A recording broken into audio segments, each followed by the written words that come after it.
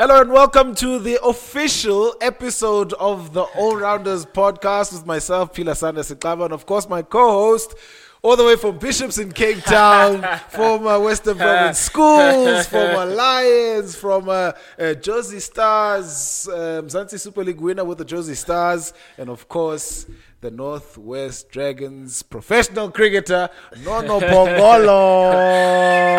Come on!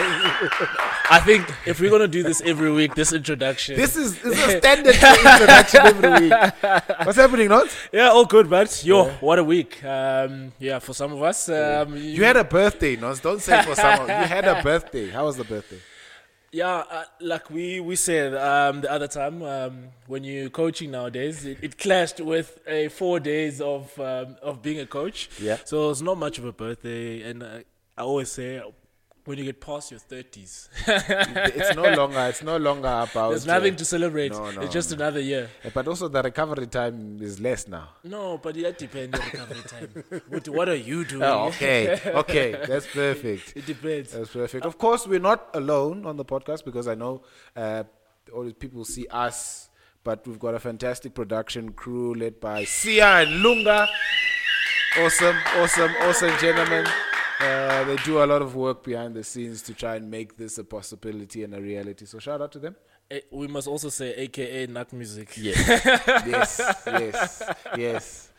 No comment, bro. See, are you taking this Nak Music thing? I've had this all my life ever since the dude blew up. All right. On Generations. Like say hello, fun on Nak. And sometimes I go with it. I say like he's my cousin. Or your brother. Okay, all right. No, brother's too close. Okay, cousin. Distant. Okay. No, let's get into it because I mean it was a big weekend in the sporting world, and I think the great place to start is the FIFA Women's World Cup final where Spain beat England in that final. I think one thing that I picked up from that final is how Spain were on point in their tactics. They identified England's possibility in terms of their threats and quickly nullified them. I mean, Lauren James coming back after that suspension was big for England, but not a lot of influence in that final. So I thought it was a great conclusion to a FIFA Women's World Cup that brought a lot of surprises and proper football that was played. I mean, the African team's performances throughout the World Cup was exemplary. Morocco, Nigeria, and of course Banyana doing so well in that tournament. It just speaks to how women's sport, particularly when it comes to global events like World Cups, just goes through the roof every time. Yeah, I mean, you're spot on there in terms of, I think we just recently had the netball. Yeah. And obviously the Football World Cup now is just concluded. And, I mean, we had the Cricket World Cup in South Africa as well. I mean, every one of those finals, it's almost like reaching new heights. Yeah. So I think that's what's exciting. I think that's where, and of course the prize money now is being, it's being shared exactly the same as what the men's would be getting in the event. So it's really good to see, I think, how women's sport has grown. Yeah. And also in terms of how professional it is. I mean, obviously South Africa is on his way when we're being specific to ourselves, but to have seen the performances, the first South African team to get past the group stages to the knockout. Coach Desiree did a fantastic job there. So that's what I'm enjoying to see. I mean, we've got the Proteas women's team that did well, and of course now we had the Banyana team. So yeah, I think it just speaks about investment. I mean, we have to carry on investing in women's sports in this country specifically, because when you look at Spain, you look at England, we're talking now about powerhouses that are professional.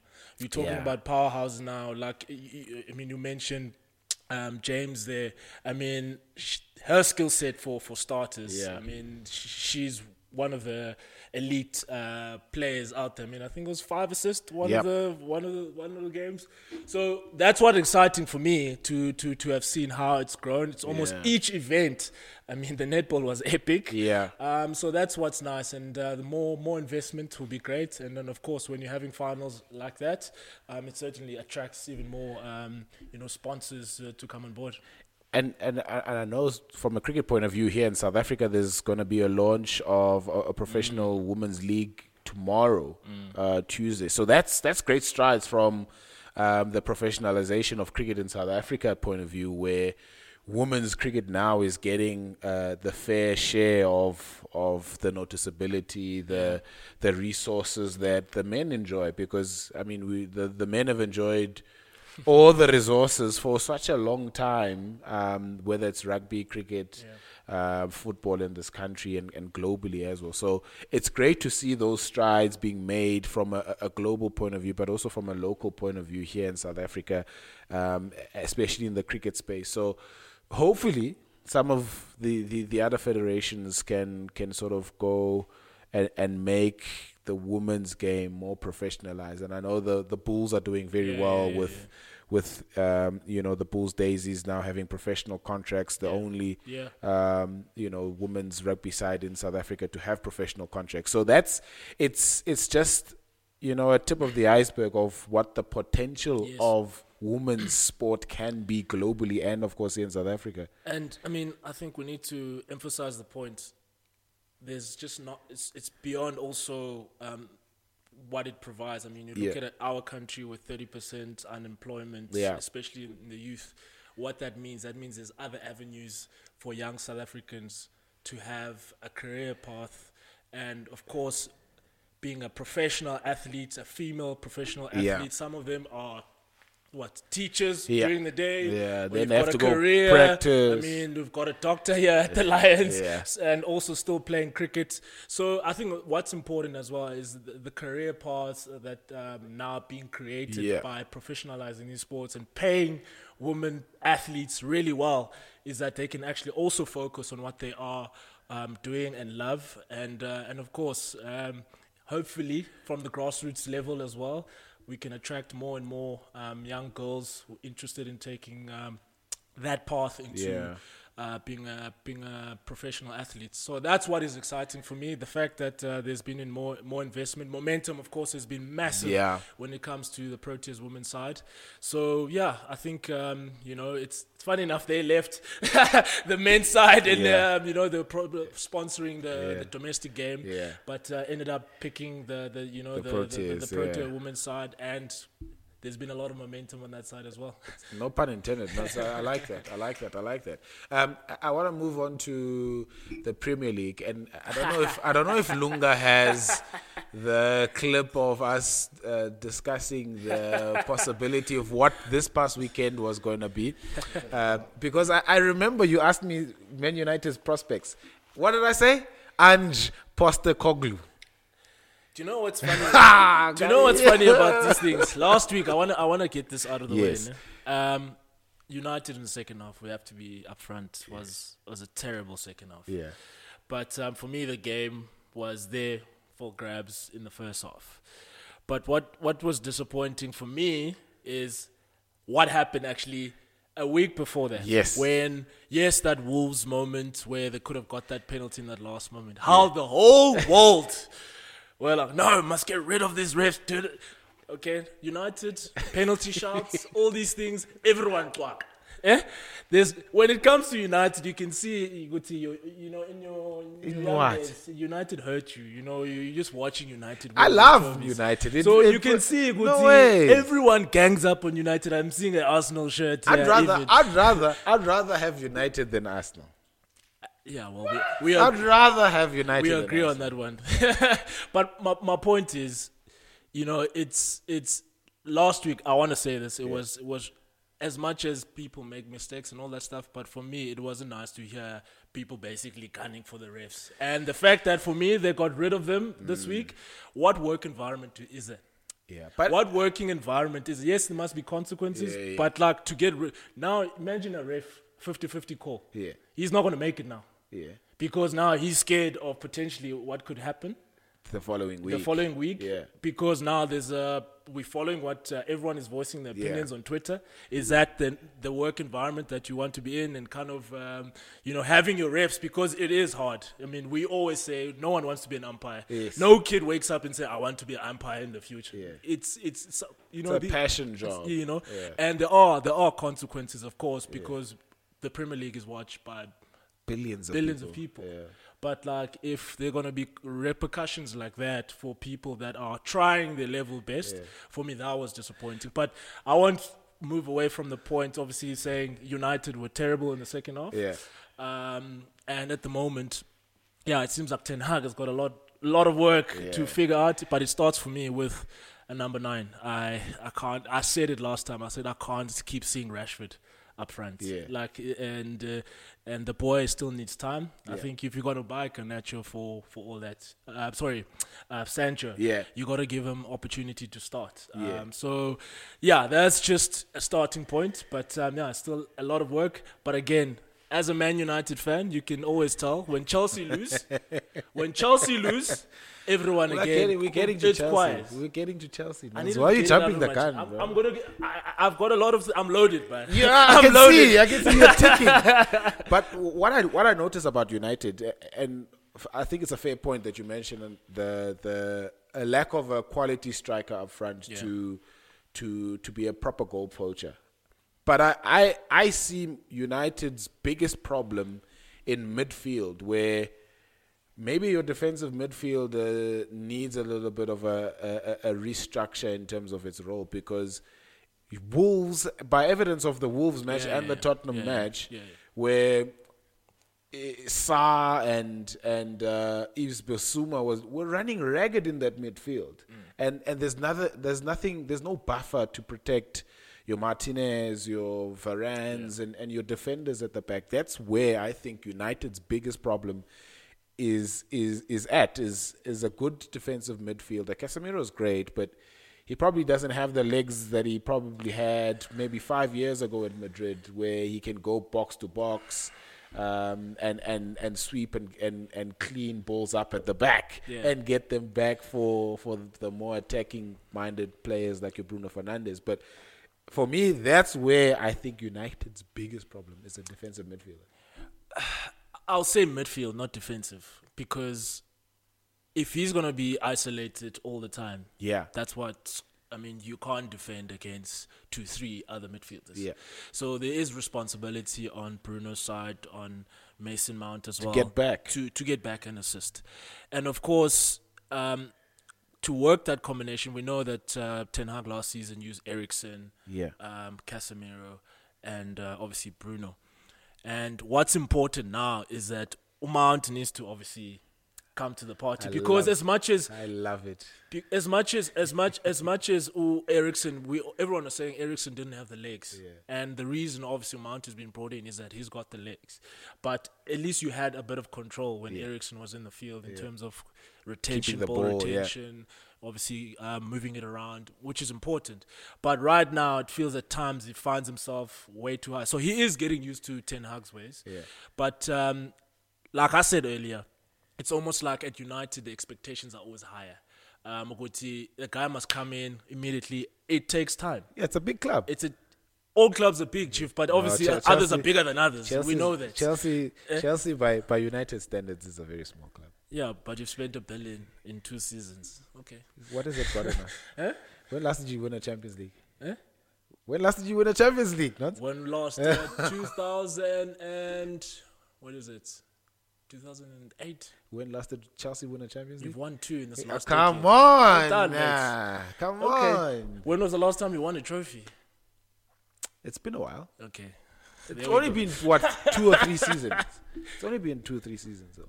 What mine has been last season. And that's why I love the fact that we've given you Mount, so that you can see how useless that kid is. No, you see, that's why United generally, there's always with the banter.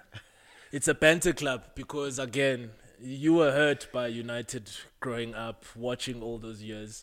And it comes up on social media. You get to see it. I think you get to see it. But what's important for me is obviously when you watch Tottenham, I think the most important part is the coach has come in, implemented his methods, and you can really see it. Yes. And then you go to Mauricio there. Yes, it didn't work out this week, but last week what was good is that you could kind of already see what he's looking identity, to do. yeah. Arteta, it took a bit of time, but you see it. Yeah. I think Ten Hag is under pressure because what you're seeing is not quite matching of United at the moment. Yeah. Expectation of the style United should be playing. Yeah. That's been the disappointing part for me is Yeah. the performance more than the result because, again, you're not going to win the league in 2 games. No. But in terms of how you're looking to play, like you're saying, we're seeing massive gaps in midfield. Now it's asking a lot of questions. If you're being out-muscled by Wolves, what's going to happen when the bigger boys start arriving? I mean, I'm not going to count Tottenham. Yeah. There were opportunities there. I still question our front line in terms of, missing opportunities. Yeah. Because there are opportunities that United had. There were opportunities that United had. Yeah. But, like, if you're not going to take those moments, obviously then when a good team like Tottenham scores one, now you start chasing the game. It opens up more gaps. Now it becomes, even worse. So that's where, for me, that's why I said Andimfuno Rashford up top. Yeah. If Martial is the only fit 9, play him. Like I'll rather play him because at least he gives us that focal point, which it seems lacking at the moment.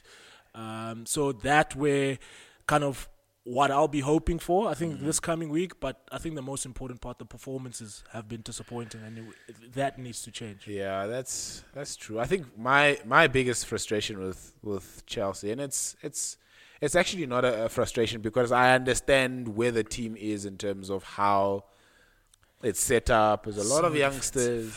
It's very young. Nons. I mean, there was a stat on yesterday where Lucas Paqueta was one of the older players the youngest player in the West Ham team, and he was 26.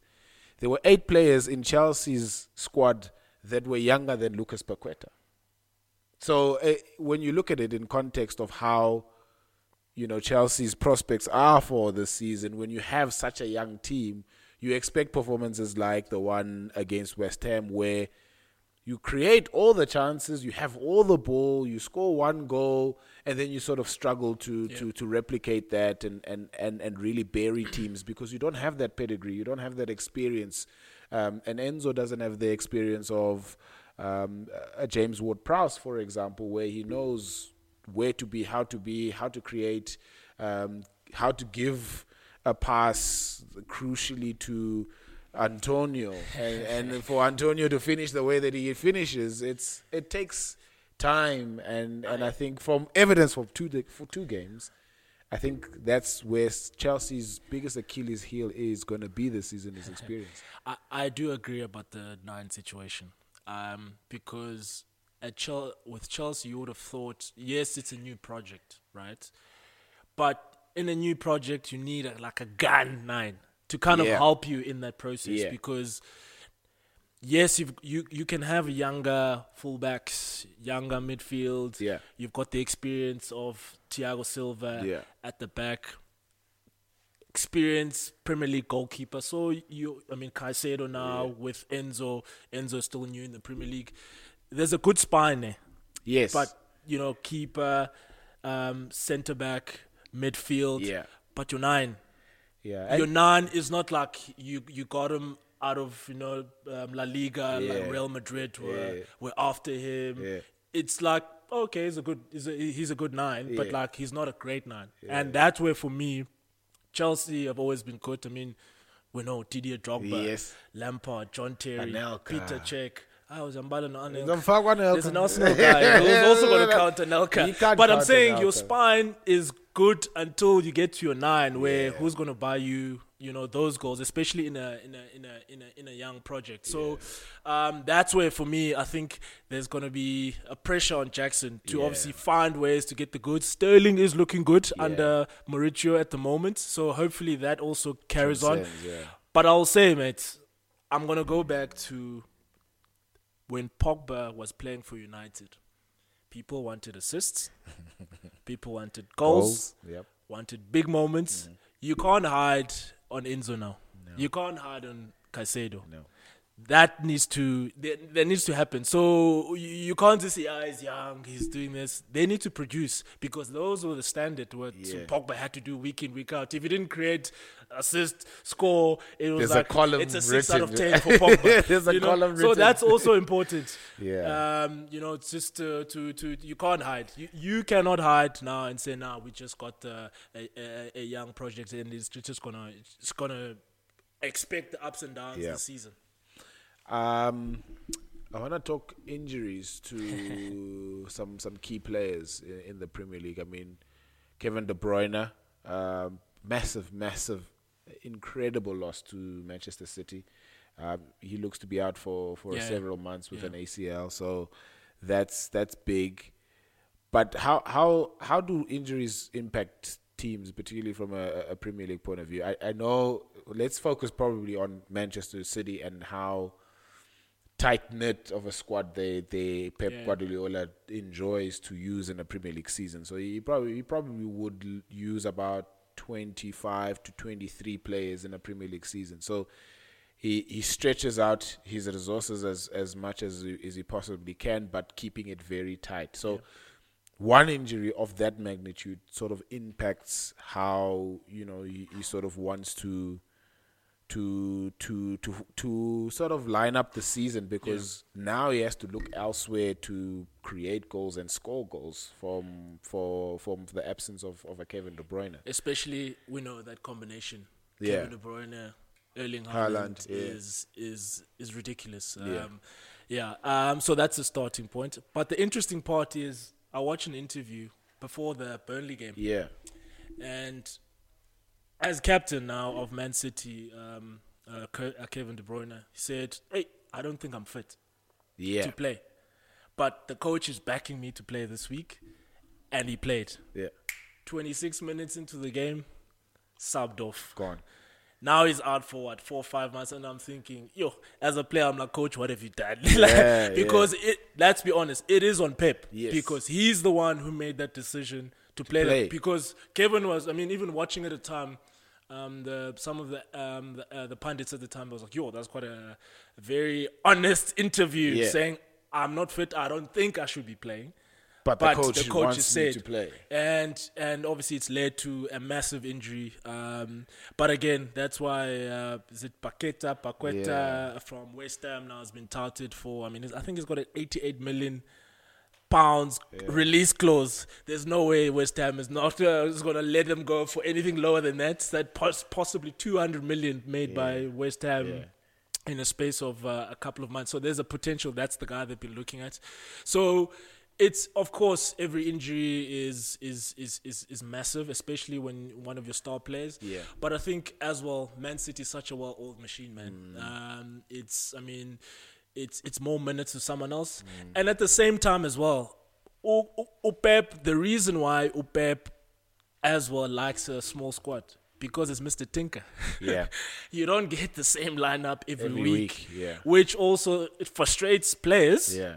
But at the same time, he manages his squad really well, and he's got quality throughout that squad. So that's it's a good and a bad thing in a way, because they don't have 11 gun players and 12 average players. Yes. They've got a squad of 23, 25 so of quality. Yeah.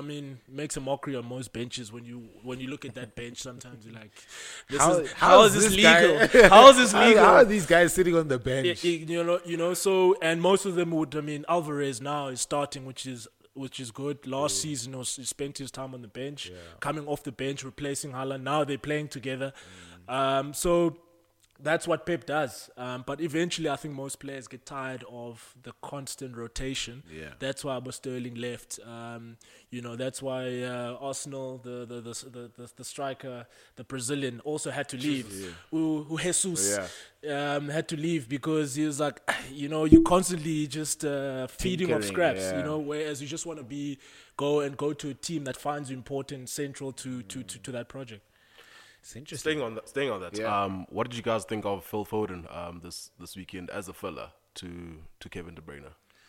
I think Foden that Kevin De Bruyne role is probably his best role, because when he drifts out wide, yes, he still has the quality, but when he's coming more centrally, he's got more license that he can roam around, so he can find himself on the left or the right or centrally. That freedom just makes him even more of a threat to any side, and I think that's where actually Foden and City are going to get the best out of him, where he's got that free role. He's not restricted to just coming off the right or the left.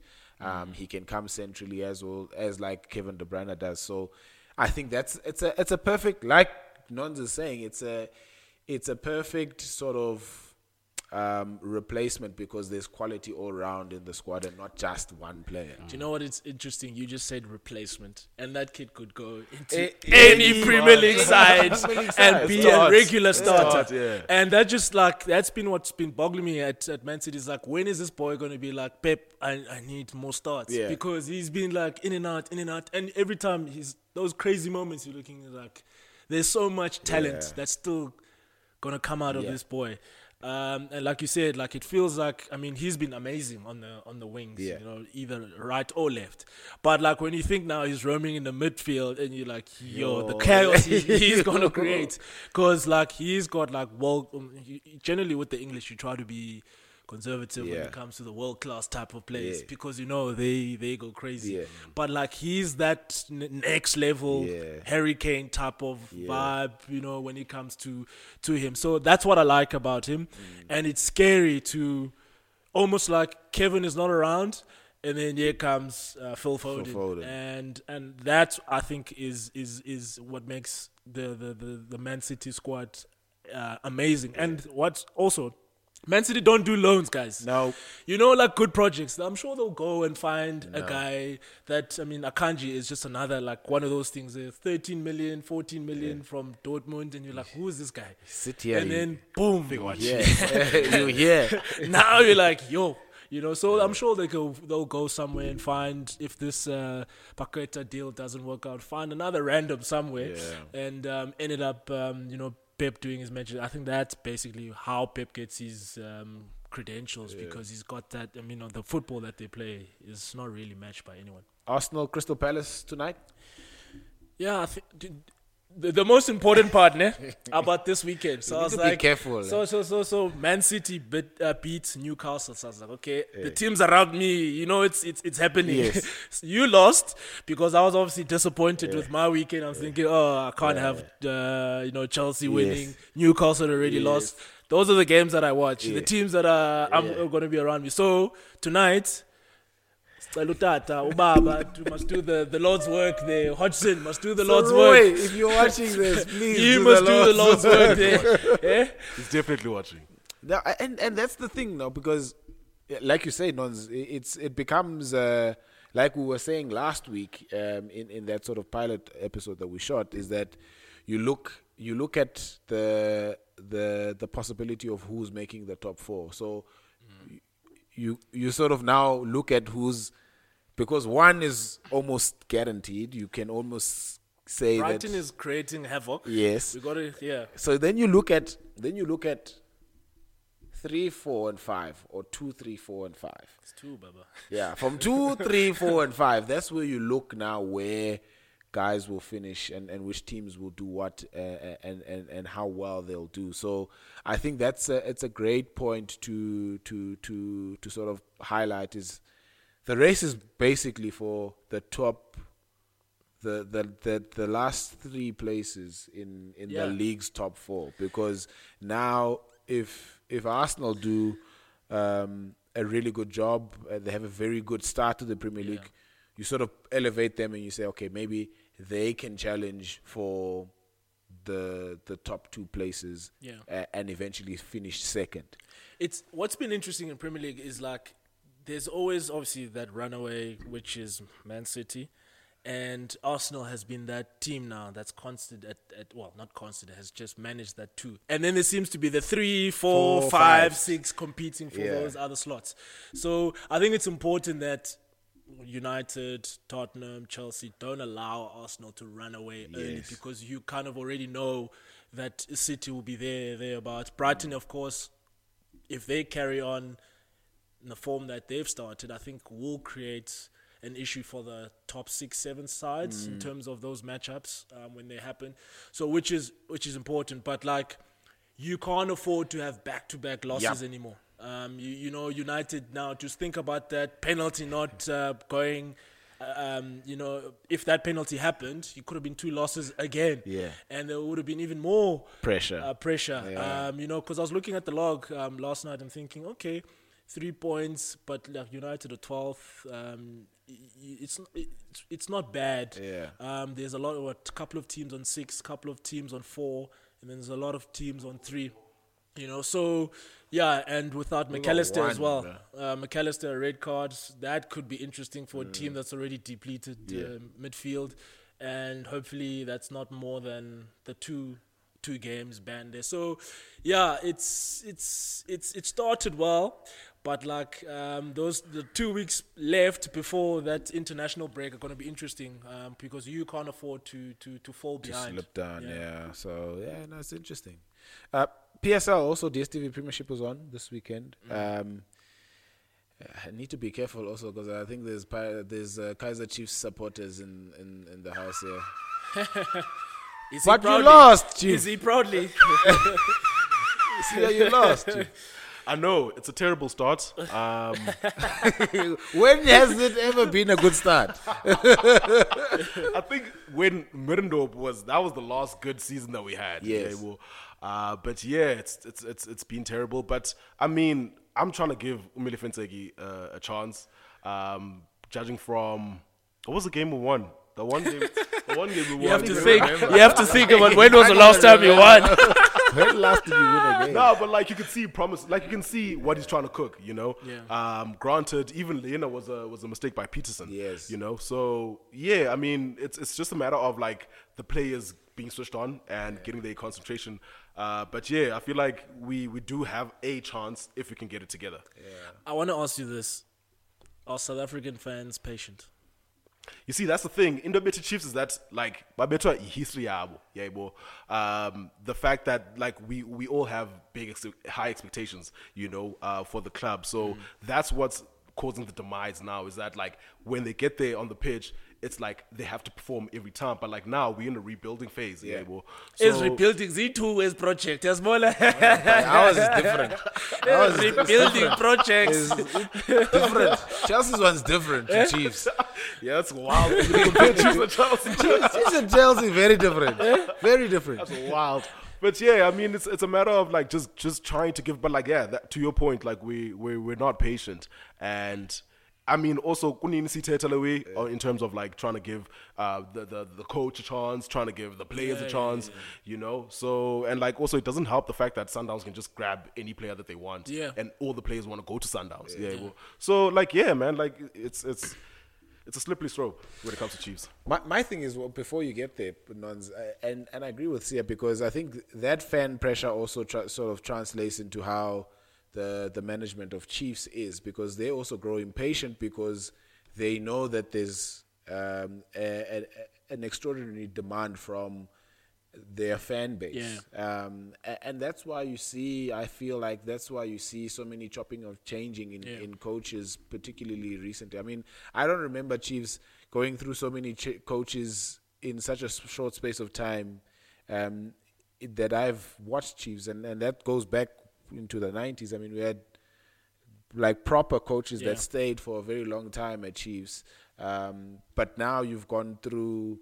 who's This that one. guy? Solinas. You've gone through Arthur. You've gone through Baxter. Steve. You've gone through Baxter twice. Hunt. You've gone through Middendorp. You've gone through Hunt. Now it's Molefe Ntseki. And that's the biggest problem also, is because now you don't get a settled coaching staff that backs players that come through the circle. Yes, there's a big recruitment drive in the off season, and it kind of looks like every season now there's a big recruitment drive from a Chiefs point of view. So I think that's where the biggest thing as well is, how are they managed? How much patience, how much backing does and Molefi Ntseki get, and Arthur's get, all the coaches that come into the hot seat at Kaizer Chiefs, at Dylan Shepherd, how do they get the confidence to say, guys, we're giving you 4 years, hypothetically. In year 4, we need to have won something. Or in year 3, or if it comes earlier, great. But we're looking at year 4 or year 3 to actually bear fruits of this project that we are cooking. I'm going to wear my coaching hat right now and say, I always speak about the process. Yeah. And like I mentioned earlier, Arteta it took them time. And it's so important. I remember as well, as a player here at the DP World Lions when Enoch came back as well. Basically, it was the same group of players that finished last in 50 over competition, didn't do well in the 4-day stuff. Yeah. T20 also wasn't great. And he literally came in and implemented, we're going to work hard, put in structures, and he did that. And like you said, he said by year 3, he had a 3-year contract at the time. And he said, by year 3, I expect us to win trophies. Yeah. Year 2, I'm hoping that we'll be competing. Yeah. Year 1, let's get used to my methods. Yes. Let's get used to what I demand of you.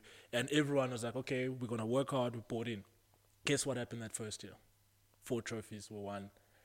So now 3 years, so what was meant to be a 3-year project, all of a sudden happened in 1 year. In 1 year, So that's important as well to make people understand that when we sometimes we use processes and people, it's cliched, but it's important to realize that yes, Ntseki is not coming from outside because he was the technical director at Kaizer Chiefs. He's moving into the head coach seat. He's obviously implementing. He's obviously had to get rid of some of maybe the ways that they were previously maybe they were playing, how they were training, and implementing his own ways. At the same time, yes, that head coach is still part of the coaching staff. So those things also take time, and that's why I asked the question earlier, Guti, would the fans be, because is that also being communicated to the fans? Yeah. Because if that's also not being communicated, because then there's that expectation, Chiefs, Funeki win. Yeah. Whereas that's not the process. Yes. That's not part of their journey at the moment to be maybe competing and winning everything. So it's important to realize that, it does take time. And of course, the confidence that the players get right now is important. If the fans now start turning, it might be a little bit of confidence that they're running with, and now you eating it up, booing. They were throwing stuff at Molefi Ntseki on the weekend, which is always disappointing to see because. But I think I get the sentiment from the fans as well, and it's something that you mentioned a little bit earlier on. Is it's a performance thing rather than the result. I think a lot of Chiefs fans are disappointed in how the team performs rather than the result. Okay, TS Galaxy, you almost expect to win against TS Galaxy, but it's not easy. It's not given. But you can perform a certain way that gives fans an encouraging sort of outlook on the performance. Yes, we lost, but how did we perform? We performed well enough that we could have won that game possibly, or it was a bad performance and that's why we deserve to lose that game. So I think that's the sentiment that I'm getting from a lot of Chiefs fans, is that they're more frustrated about the performances of the club rather than the results. I still want to add, social media has changed the game. Yeah. Because all of us now, we hate the banter more than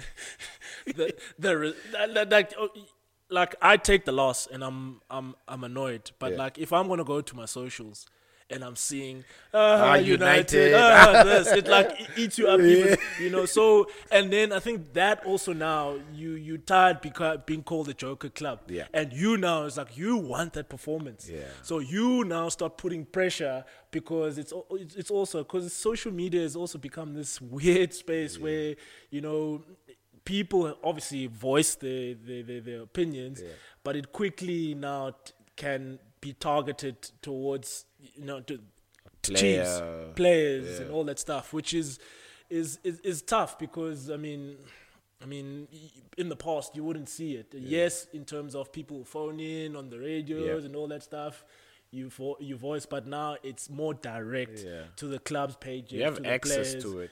So that's also difficult because no one likes losing. But it's just that banter for me that also can play a role. How much did you sort of take in when you were still playing? Yeah. Obviously? How much did you take in from and you were playing when social media was still a thing? Yeah. So how much did you take in as a player, whether it was for the Lions and the Mzansi Super League was probably the more bigger platform where a lot more eyes were on you as in the Josie Stars and especially that season that you guys didn't do so well. How do you as the player take that kind of criticism from fans? There's been two approaches, which has been interesting. And the one was, if you're going to enjoy the highs of social media when people are praising you, you better be ready for the lows when the performances are not there. That's one approach, right? And I think a lot of players go with, we enjoy it when we're receiving, but as soon as it goes the other way, like, I don't like it. So I think that there needs to be a little bit more awareness from that side. The other facet of it is, when I played, in the end, last 4 years, I would turn my phone off. I wouldn't go on social media because I didn't want that influencing what I was thinking of myself or that performance in that moment. And because I remember there was a game here at the Wanderers before I made that decision. And lunchtime, come in, looking like, there's notifications. And you looking at it, the team has just been announced. And you're like, okay, I'm being targeted. Okay, why is this guy playing? This guy should be playing. But I'm like, we're not even playing the same roles. But like, out of everyone here, you've picked me as the guy that shouldn't be playing for this person that you want. But like in the team, we weren't even competing on with the same role. So there's also that thing where you don't understand what's happening on the inside, but of course you think Usman, and of course it's got to do with color in South Africa. When your favorite person is not there, you think, okay, it must be this because of these the keyword. things, I'm not going to say the full version of it. So that's what it at times can be infuriating because, and again, when we see a player of color, we see what he didn't deserve. And that's also been like a frustration at times where you don't always understand, and I think it's important. Your coaches are not always going to go out there, but like you said, as a supporter and a fan, you said last week, it's also important on you to also do some research, do some background work. Ungavelu uthathe your opinion and then you blast it on social and then you think you're right. So it takes a bit of that as well. I think it's a great segue into the cricket conversation because there's squads that have been announced for the Australia series. 6 matches, if I'm not mistaken. It's the 3 T20s and 5 ODIs. 5 ODIs. So. Yeah, it's a great. For me, it looks like 2 very solid squads with, particularly with the T20 squad with an emphasis on building for 2024 T20 World Cup. But the one day squad more settled, more. Experience. I told you this. I think you would have said it.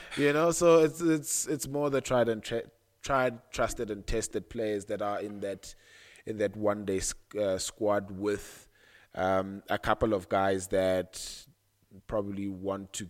The coaching staff want to give a little bit more opportunity to in the build up to obviously the Cricket World Cup. Guys like Matthew Bretzker coming in.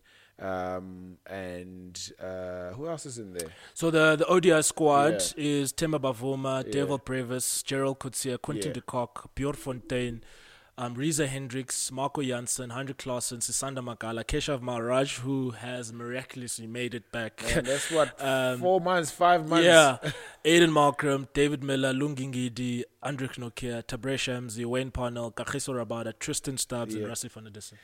With the exception of all the other guys, I mean, Tristan Stubbs probably was only played one ODI.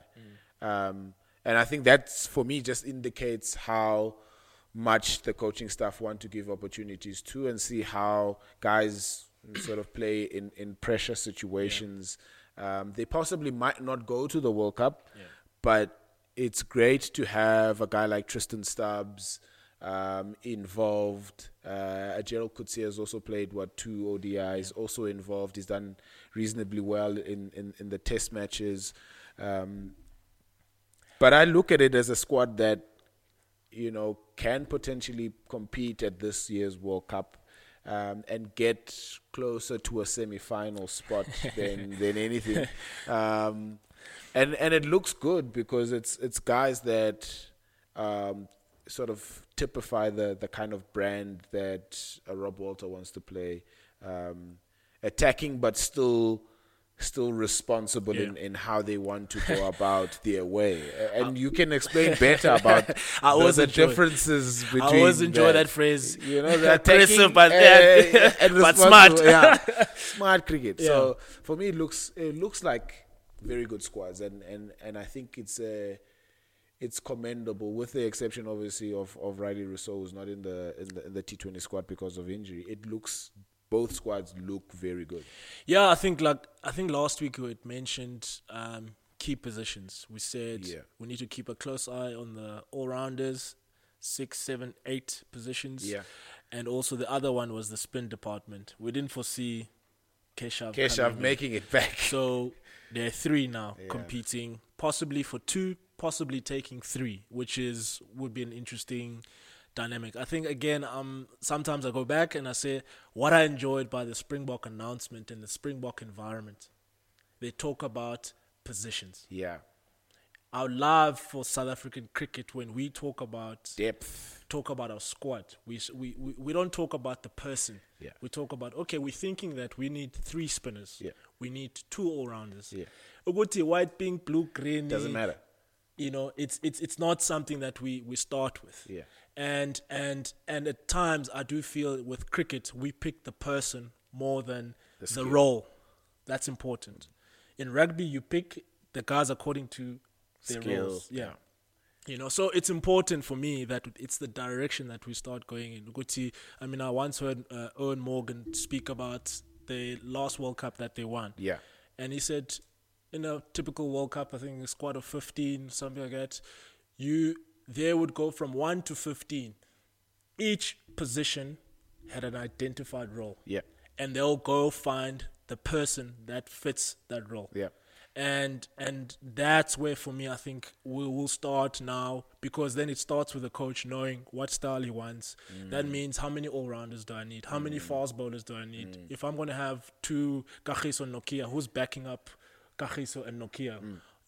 So those are the conversations that are important for me, rather than just being fixated about the name that's currently wearing the jersey. Yeah. That's not important, because they come and go. I want to go to the spinners particularly, because there's 3 with Kesh, Bjorn, and Shamo, Tabre Shamsi. So ideally, and they're also, 2 of them are obviously similar in what they do, left arm spin, but Tabre Shamsi is your variant to that. He's your wrist spinner. So when you pick an 11, let's say now hypothetically at the World Cup, we're playing, I don't know, we're in Delhi, maybe it's a bit dry now. Yeah.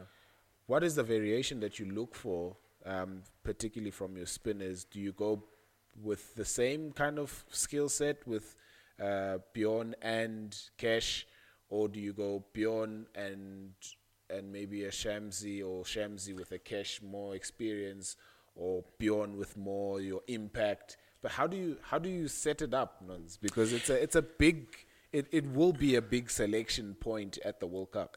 It will be. I think As well, mustn't forget, an Aiden Malcolm is also an off spinner option as well. I think what's important for me is that, for starters, yes, they're left armers, but they're also similar but different. Yeah.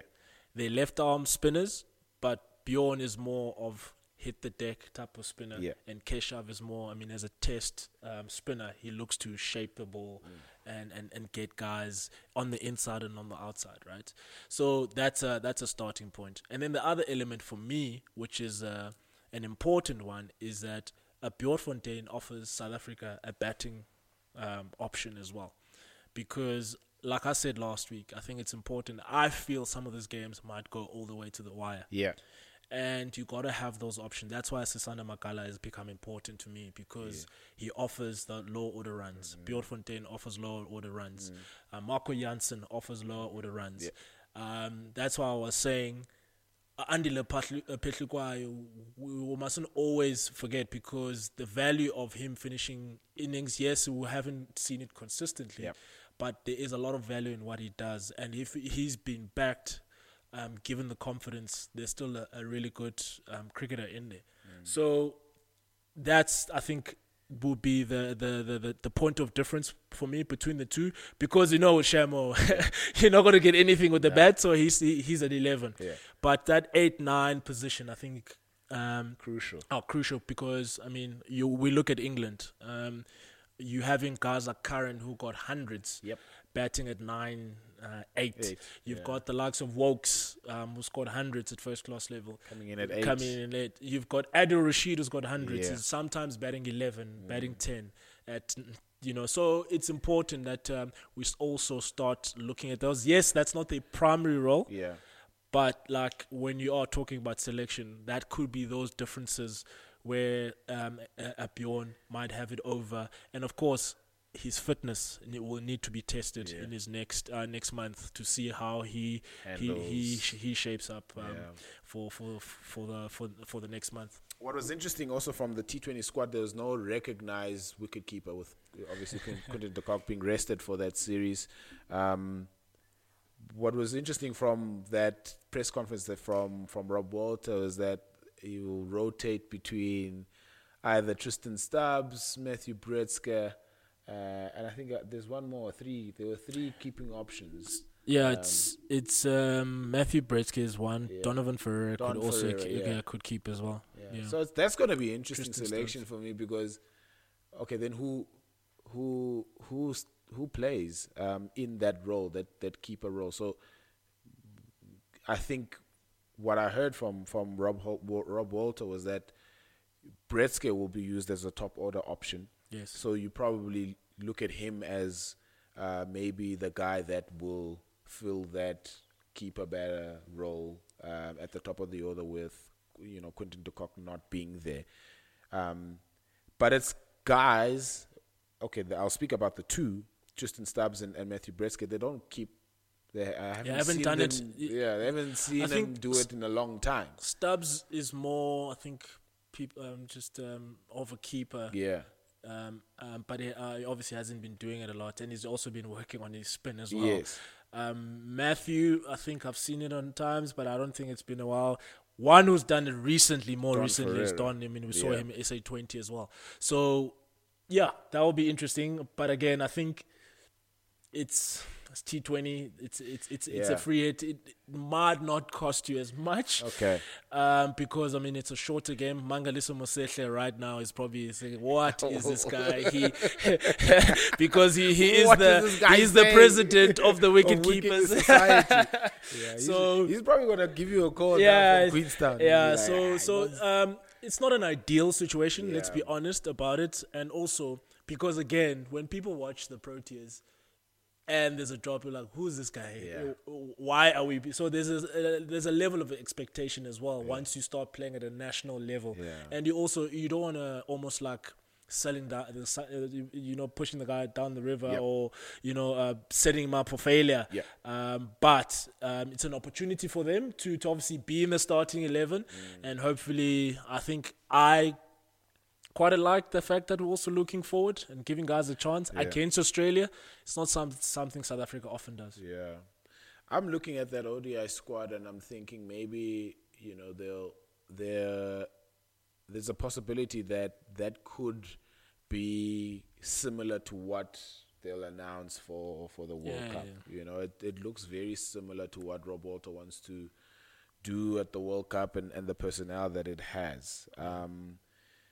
I've already said they can go towards the finals, semi-final stage of the tournament. What are your thoughts about South Africa's possibilities? And I know we're sort of speaking hypothetically because we don't have the official World Cup squad that we can base our predictions off. But from what we have from Australia, that could replicate for what we will get for the World Cup.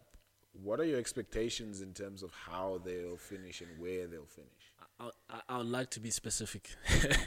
And I had mentioned the fixtures last week. Yeah. And I said, out of the first 3 games in the World Cup, the first one being the 7th of October in Delhi. Yeah. It's one against the qualifiers. Yeah.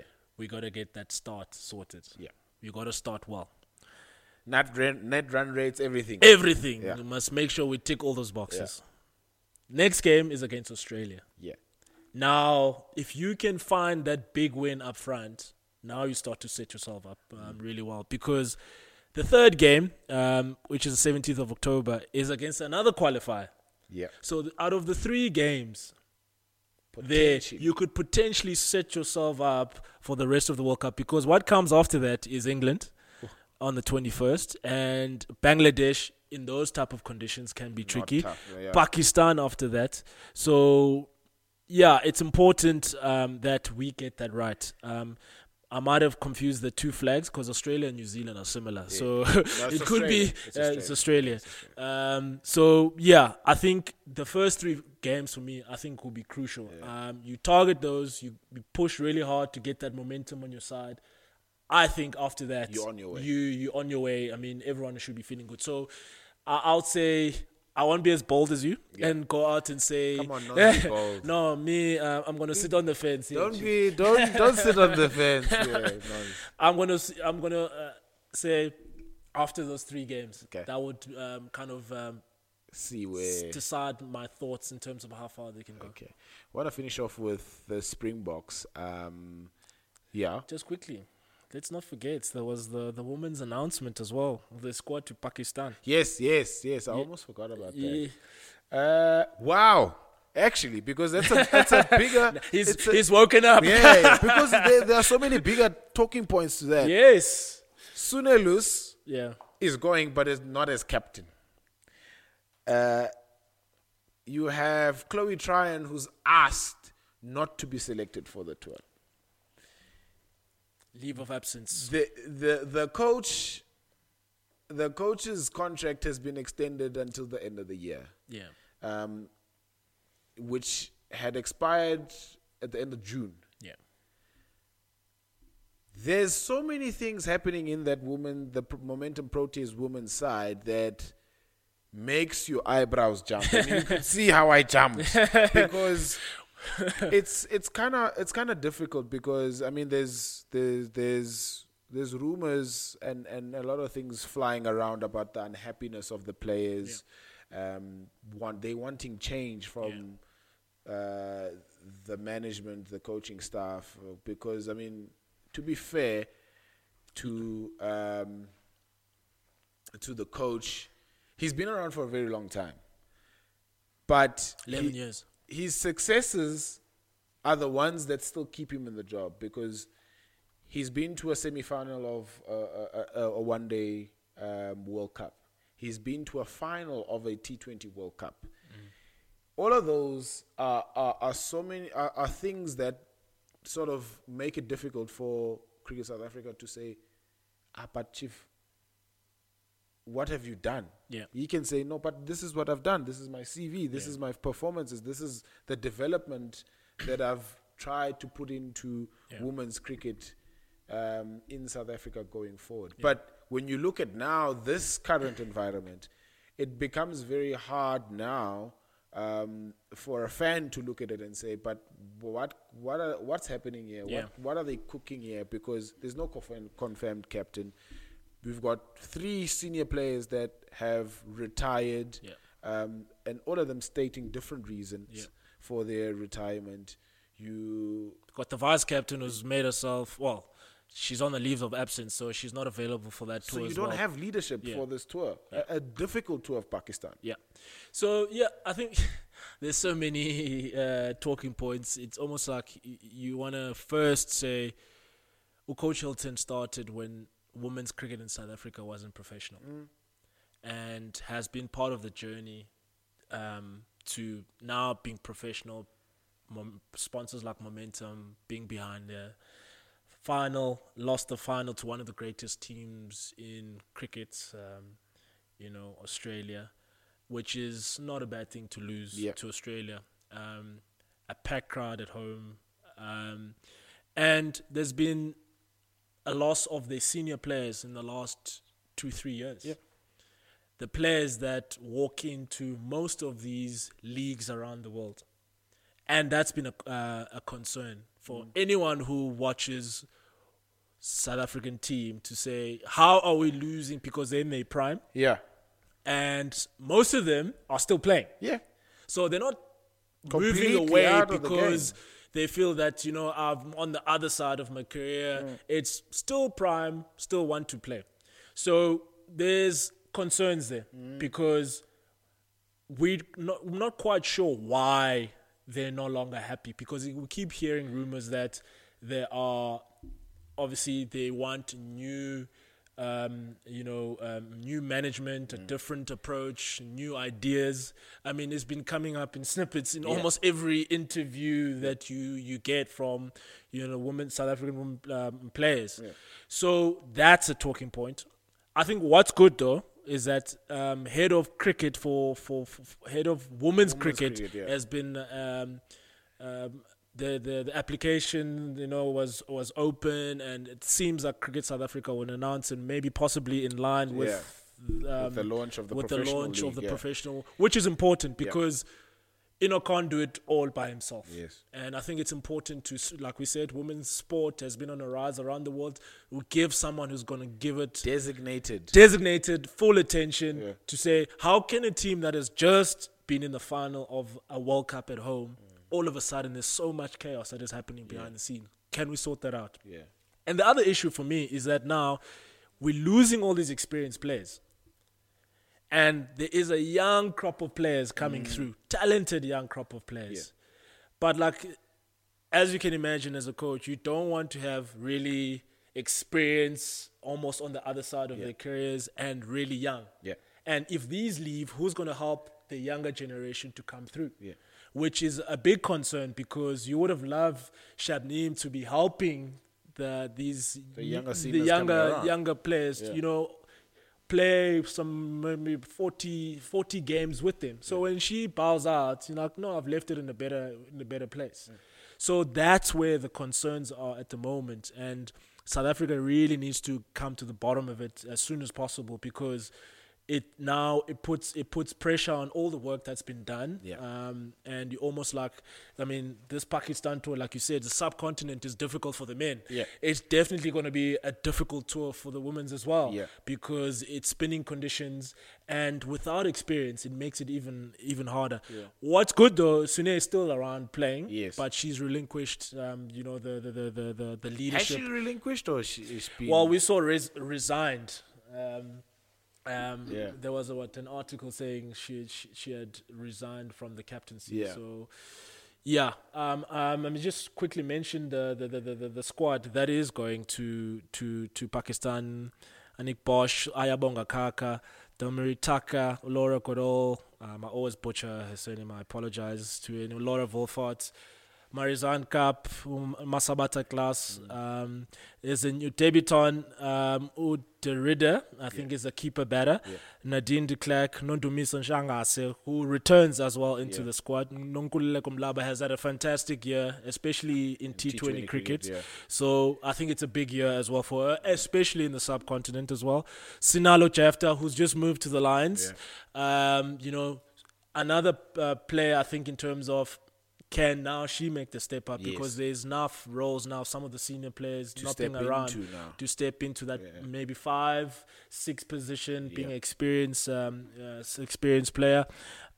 Sune being there, Tasneem Brits, who's also come back really strongly Yeah. because she had a dip in form, and Utumi Sekukune, who's also coming Coming back, back, yeah. because now the gap being left by Shabs not being around. So it is still a strong squad, but like when it comes to the batting side, I think that's where they'll feel It's a it the little bit most. brittle, yeah. They'll feel it with losing that experience. Yeah, and I think that's. I want to go back to the head of women's cricket role, because I feel that's very crucial in creating a pipeline for women's cricket, particularly from when you look at it from grassroots. How many girls are playing cricket at school level, club level, going up into the professional ranks? And it's good now that they're launching a professional league for women's cricket tomorrow. So we need somebody that's designated, that's passionate, that's well informed Yes. about that role, to step into that role rather, to make sure that women's cricket in South Africa, because we've got so much potential. I mean, when you look at it, losing to Australia in a T20 World Cup final is probably the biggest achievement, because of the pedigree of the Australian side. How long has that Australian side been together for? Yeah. And we need that sort of quality being replicated from a South African point of view, so that we're also going to be spoken about as one of the best sides. And coming back as well from Pakistan, we face New Zealand. That's not even going to be. That's not an easy assignment, even though we are in home conditions. Yeah, I mean, I sat to a presentation with, I think, the pipeline of Gauteng, with some presentations being made. For example, Australia. Yeah. I mean, it's been professional for so many years. I think they have a pool of 130 professional Women's cricketers at a domestic level. And I think we were sitting at about 66. So to pick the national side from a pool of 66 professional players is always going to be tricky. And that's why the importance of expanding, the domestic league for and making it professional, because as a coach as well, you're sitting there in terms of you want to have as many options as possible. So the wider the base, the more better, the more they're going to come through. You're going to have different type of player. That's why India obviously has quickly risen since they've gone professional women's cricket. You're closing the gap on Australia and England, who are professional earlier than those teams. So it's important that the base gets wider, and that's importance of obviously creating this professional league, so that as a coach you're not having to pick from a really small pond there. And I think people will listen to this and think, but why are these guys not pointing out the positives? There's plenty of positives of what we've said, because there's potential to grow in women's sport, particularly women's cricket in South Africa. We've got really great resources. It's just now applying the cricket minds that we have to unearth those talents that we do have in South Africa. So hopefully tomorrow's announcement of the professional league for women's cricket is going to be a stepping stone to how women's cricket in South Africa is going to grow from strength to strength, and obviously that tour of Pakistan can go as best as possible. It doesn't look good now when you look at it and you hear all these things, that these moving parts that circle around the Momentum Proteas, but they still have the talent to do well in Pakistan. Yeah, I think from a stability point of view, it is the right call to continue with the coach. And I know he's also been asked to the job will be available. Will be put out. You can apply. But you can still apply. But the fact that they've decided that for this tour of Pakistan, and of course there is the inbound tours that we'll be covering as well would be it's important that you at least give them that buffer of someone who's been there. But I think the important part as well, a lot of people might not also be aware is, we look at the 100, we're seeing men and women playing on the same venue, same time, which is an amazing concept, and I'm for it. And I'm hoping, I've honestly asked this question behind is that why didn't the SA20 not do it? Yeah. And the answer, which has been relevant, is, well, we don't have a professional league. Yeah.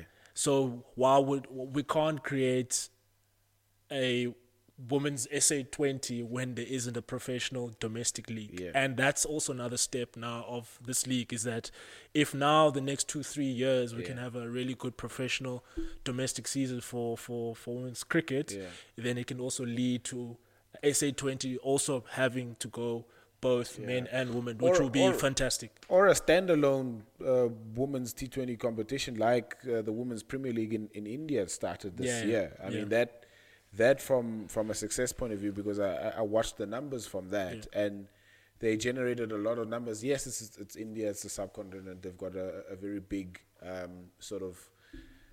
fan base who watches any kind of cricket. But standalone, that's also another sort of concept that can come up from a South African point of view. Not necessarily the women's cricket piggybacking on SA20. They can have their own standalone competition where they can play just before the SA20 and create a new sort of fan base of cricketers in South Africa. Yeah, that's also true. I would love it, honestly, to have it both. Because just as a package for me, I think as a country, I think would be amazing. Because I think in the early parts, it might require that it starts off like that. Because I think we know the state of our economy. As well, we've got to think about those things. If you're getting now two games for the price of one, I think that could also be very important. So, I do agree. In India, it's running really well separately.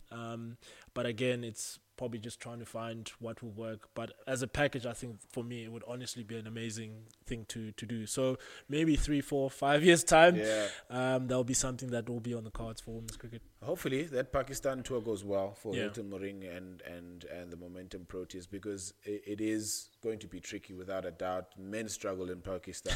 The women are obviously going to they're going to find it challenging as well. So hopefully that tour goes off well.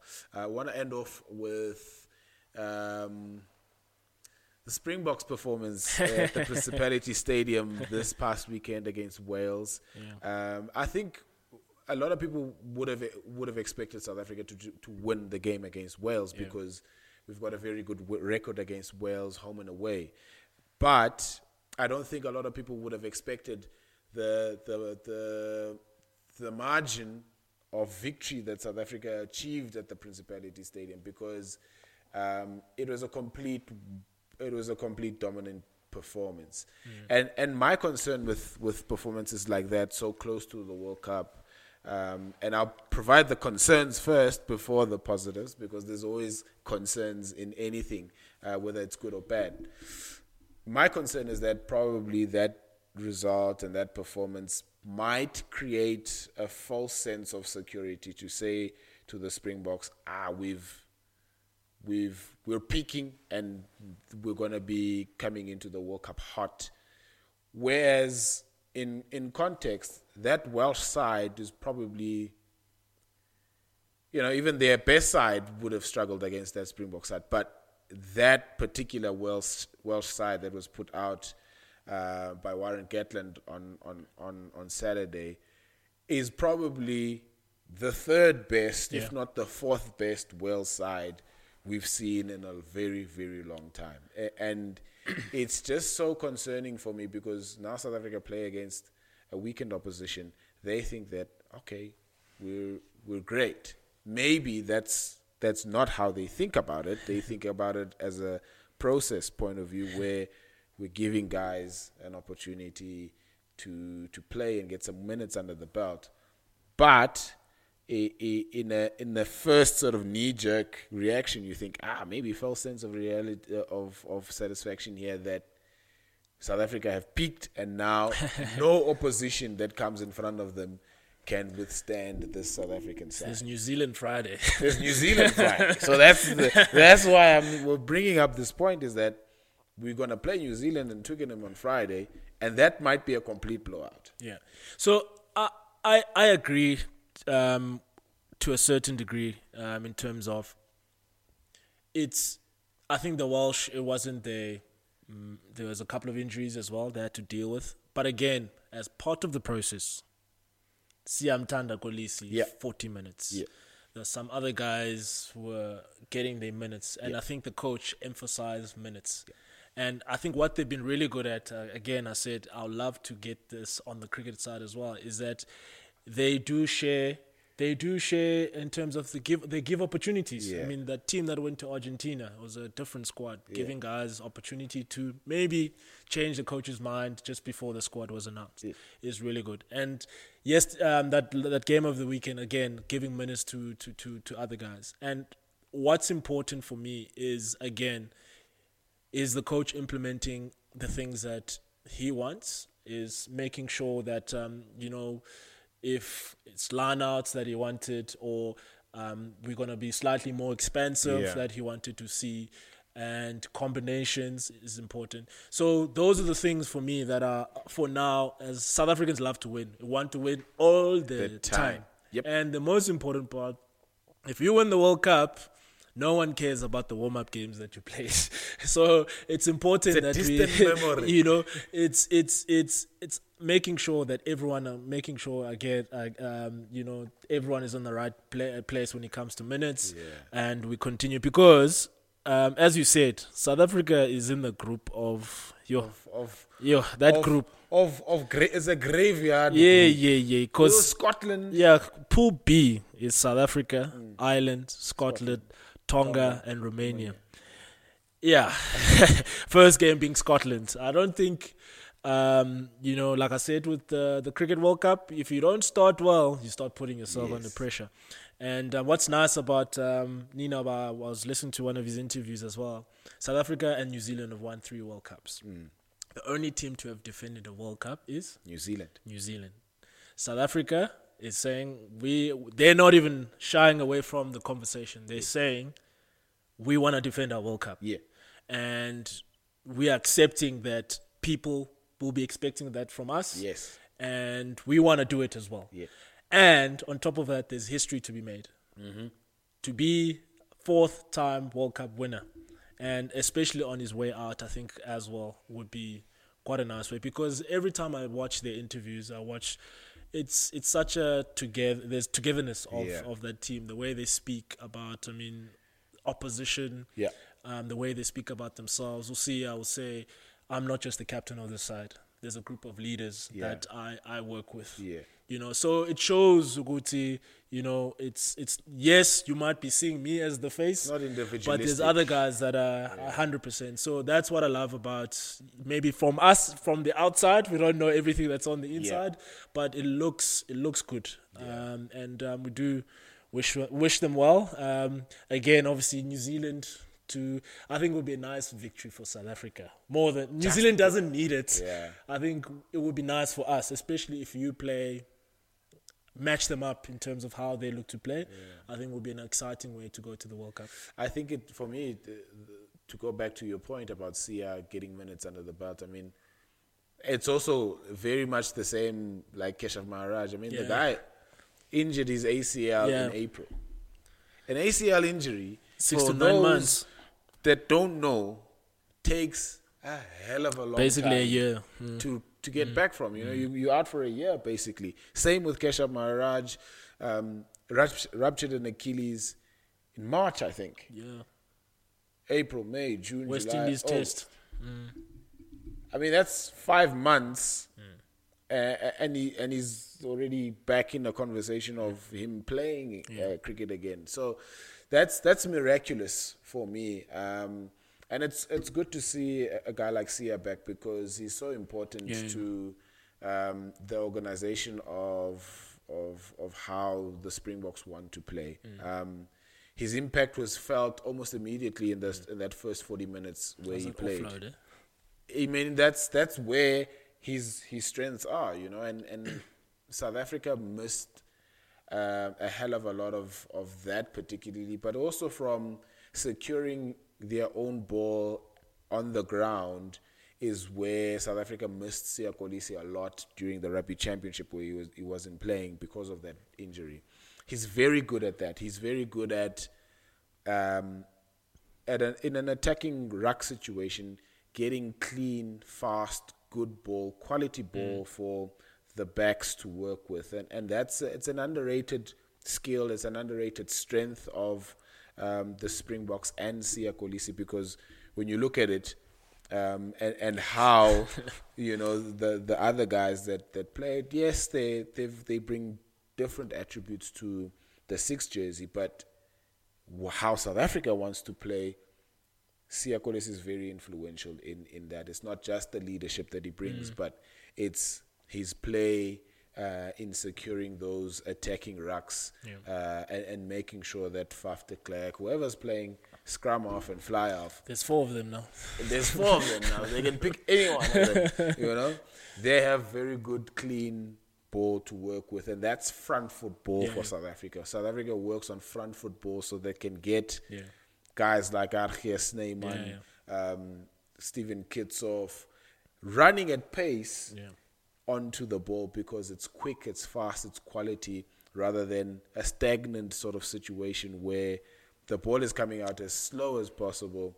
They have to wait a little bit longer to get the ball. They get man and ball at the same time. They don't make as many meters as they would like in a situation where they get better ball, they onto it at pace, and they get over the advantage line. So that for me is the biggest takeaway from that Welsh victory, is the return of Siya Kolisi and how he performed in those 40 minutes of play.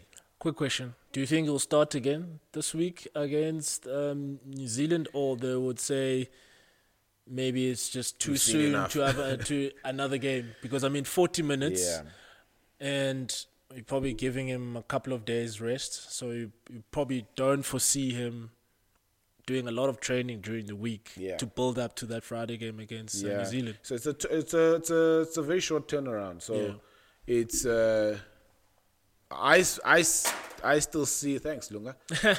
Thank you very much.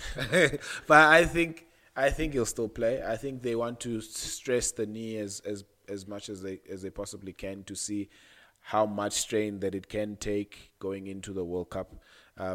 World Cup, similar sort of situation. Some games are a short turnaround, and you want guys to be fit and available for the majority of that. So I think I still foresee him starting against New Zealand on Friday, because they want to strain and test that knee and put it under pressure to see how much it sort of withstands the rigors of Test rugby. And New Zealand is not going to be easy. It's going to be a brutal. There's no friendlies against New Zealand. Never a friendly against New Zealand. Yeah. Is that all, Nons?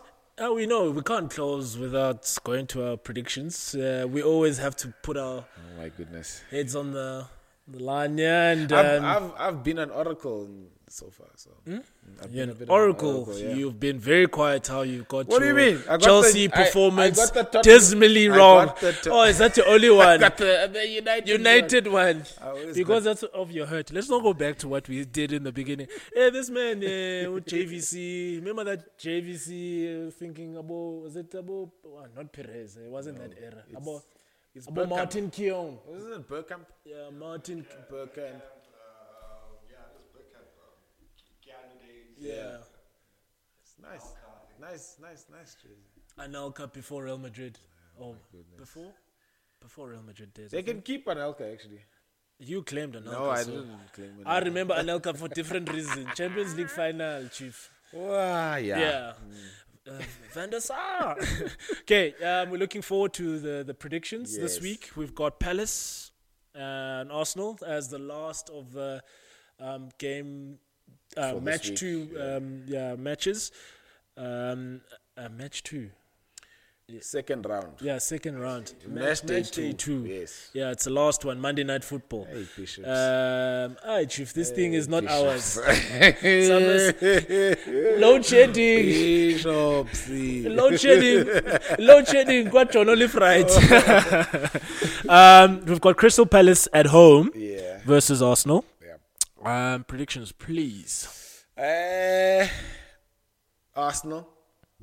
But I'm hoping deep down, my head says Arsenal, my heart says Palace, because I want them to do everyone else a favor. Yeah, including me. Yes. We're on the same boat here. Yes. And then we're looking forward to, I think if there is Friday Night Football, there isn't Friday. There is. Oh, you are playing on Friday, bro. The Premier League this Friday, you've got Chelsea versus Luton Town. Chelsea. Okay. You need he needs easy- a bounce back. it's an Both easy of us needs a decision, bounce yeah. back this week. And it's a perfect fixture to have. Perfect. Luton. Yeah, Luton is a perfect fixture. Yeah, okay. At home, okay. You playing at home. Luton doesn't have a stadium yet. Because they were at a pond there. They had to It's too small. Premier League standards. Yeah. And then my team is back on Saturday. Starting at 4 p.m. Man United versus Forest this weekend. I think that should be a good game to come back with. Fingers crossed. I can feel the tremble Hey. in Nono's voice. He's not sure. Hey. He's not sure. Hey, It's Forest, bruh. hey, Forest competes all the time. Forest competes all the time. No. I'm saying, guys, we should win, but Forest is never an easy game. Okay. That's what I'm saying. I'm also not give- saying we won't. I'm also giving it to United. Yeah. Actually. And then we've got Bournemouth, Tottenham. Spurs. Okay. Arsenal, Fulham. Oh. They're playing twice, eh? Catch up, eh? When is it? That's the Saturday fixture. Yeah. Yeah, okay. Arsenal. Without Mitrovic now, who's gone to Is he going again? Saudi, He where I was going and then he yeah, stayed. he's gone to Saudi. Fagimalo He's Zoban. gone to Saudi. Guys, I would not let those Saudi guys leave the room without me signing that contract. Really? If I'll that be- was I also, offered, like, I would also be. I wouldn't let the guy I'd be leave the room. like, I'd be like, guys. But you know, I think there's a big moral debate around. No. the Saudi league. No. People are like, but You must it's understand Saudi. where the moral thing is coming from. It's coming from the West. Yes. Okay, because Africans, Brazilians, what do we have to look for? I mean, that boy left Chelsea. You left boy and went to China. What did he do? Oscar. Oscar. Yeah. What did he say? I want money to feed my family. Kengogu. Your career is your job. Yeah. And the most important part is what you want for it. And if that is to get money with your talent and make sure Yeah. that your family lives, I that's it. 100% Go to agree. other people where they come in, go to their morals, 100% agree. because they feel threatened by other leagues. Yeah. I ain't getting down. You make a decision for you, bro. And Mane is in a position now that he can further extend. He's the building work schools. He's that building done in hospitals. Senegal, yeah. Exactly. So it's great. No, for me, it's got nothing to do. Abantu mama ngama. Your morals, please. You see the list of benefits that Neymar. On, I think there was a long list that I saw. It's ridiculous. I think they even use what? No, I'm saying it's ridiculous because I'm like, wow, like all these things. I mean, even the king's Boeing was used to fetch him. Like I was like, and then I saw obviously we've got the activists saying go to green, and I was like, hey, now these things they're getting deep, eh? It's a lot. Yo. What really made me pop my eyes out from those benefits is the amount of cars that this guy's gonna get. Like he's already got what? 4 Mercedes Benzes that are waiting for him there. Like, what are you gonna do? Can you with all please of go that? to Neymar's Instagram and look at his house, guys? You look at his house in Brazil. It is out of this world. Like that guy is living a different. So we must place. I think we were in the wrong spot. Yeah, we must place this podcast in the Saudi league. We'll get that money. Let's start the whatever. The Saudis must come to Yeah, South they must Africa. come, yeah. T20 version or something. T10. Completing the proper tangent. off ramp there. Yeah, Brentford, Crystal Palace. Palace playing again. Brentford. Everton, Wolves. Everton need this one. Wolves. Everton at home though. Wolves. No, Sean Dyche needs this. Wolves. You know those fans are gonna start turning if they don't. We spoke about this last week. Everton shadow of what The squad though. they Like looking at that squad. shadow of what they used to be. But also Everton, interestingly enough, have spent now Chelsea's gone ridiculously overboard. But Everton have actually spent so much more money than I think a United, some of the top clubs in the Premier League in the transfer window, and that's also coaches because they had this Dutch guy as their coach as well. Why am I forgetting? I know what you're talking about. It's just also. He's not the Dutch coach. Former Barcelona. Not Goose Hiddink. No. I mean, he was at Barcelona for 1 year. Yes. After, yeah. And for what they had at their disposal in the past sort of 7 or 8 years, they should be on par now with some of the sort of the mid-table teams. Yeah, Ronald Koeman was there. They should be on par with some of the teams in the mid-table competing for European places from what they had. And it's just gone downhill. You underestimate Moises' job. That's what Manage. Actually, Sir Alex killed Everton by manage. taking Moyes across because they've never recovered from that. The last one, which is the Brighton of Albion with West Ham, they are flying. They are flying. That's a very good fixture. I I think Brighton edges that. I don't think they're gonna edge that. They're gonna hammer them. Yeah, No I pun think intended. I think Brighton edges it because But you know why I say that? yeah, It's the old school David Moyes yeah. versus these modern managers now, and Moyes or Paripas. You know Moyes, Yeah. he's gonna park the bus. Hey, He's they parked playing it away just- from home. They parked it last night after they went They're playing, went down. Yeah. you know. So yeah, I think that just to finish off with some Premier League fixtures on Saturday as well. We've got Arrows, Polokwane. Arrows. Oh, the Chiefs, Kaiser Arrows and Chiefs. Kaiser Chiefs also playing Amazulu over the weekend. Oh, it's so difficult predicting Chiefs games because you don't know which one. Also looking for their first win. Amazulu haven't won this season. It's gonna be a draw. Yeah, let's give it. I say Chiefs though. Chiefs are playing at home. Yeah. Yeah. It doesn't even matter these days. Yeah. And then the last one on Saturday is Stellenbosch versus Supersport United, which will be interesting. United. Stellenbosch.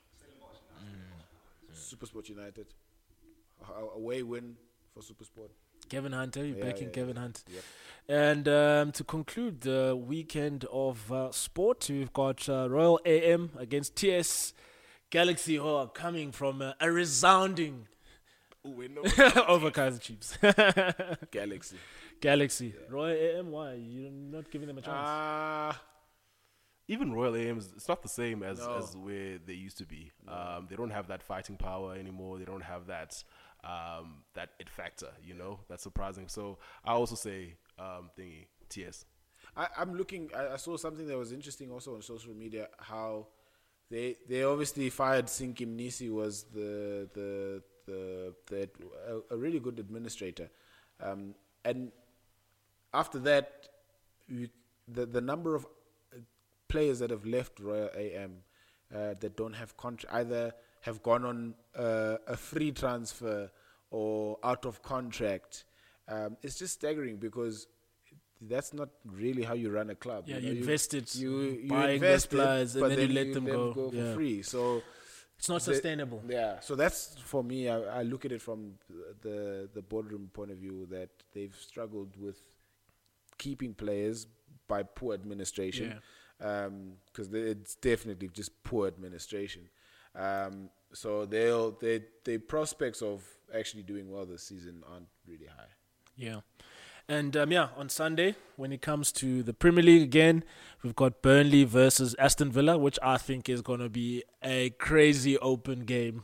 Burnley at home versus Aston Villa. The way Villa have bounced back after that loss. First round, Burnley obviously need that win. Yeah. And they are open, man. They're going to play. So that'll be interesting. I think it might be a high-scoring game. Yeah. I want to back...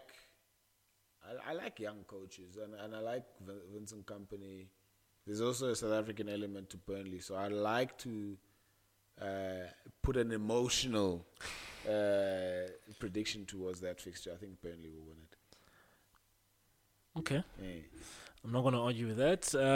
Sheffield United versus Man City. Oh, yeah. City. The question we should be asking by how many. How many goals?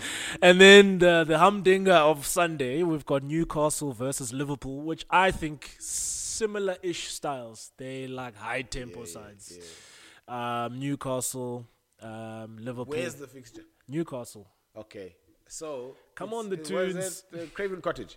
No, Craven Cottage is Fulham. Yeah, what's Newcastle? In the no. It's St. James's St. Park. James's. I almost said It's St. James's. Yeah. St. James's Park rocks because, especially now, if Liverpool is coming, it's almost sort of like a rivalry. Yeah. So it's not so far away. Yeah. I say Eddie Howe is gonna make St. James's Park rock by beating Liverpool. Yeah. And I said last week Liverpool used to be one of the fastest teams out of the blocks. Newcastle have become that team, so it'll be interesting to see how both teams, without McAllister, red card. Yeah.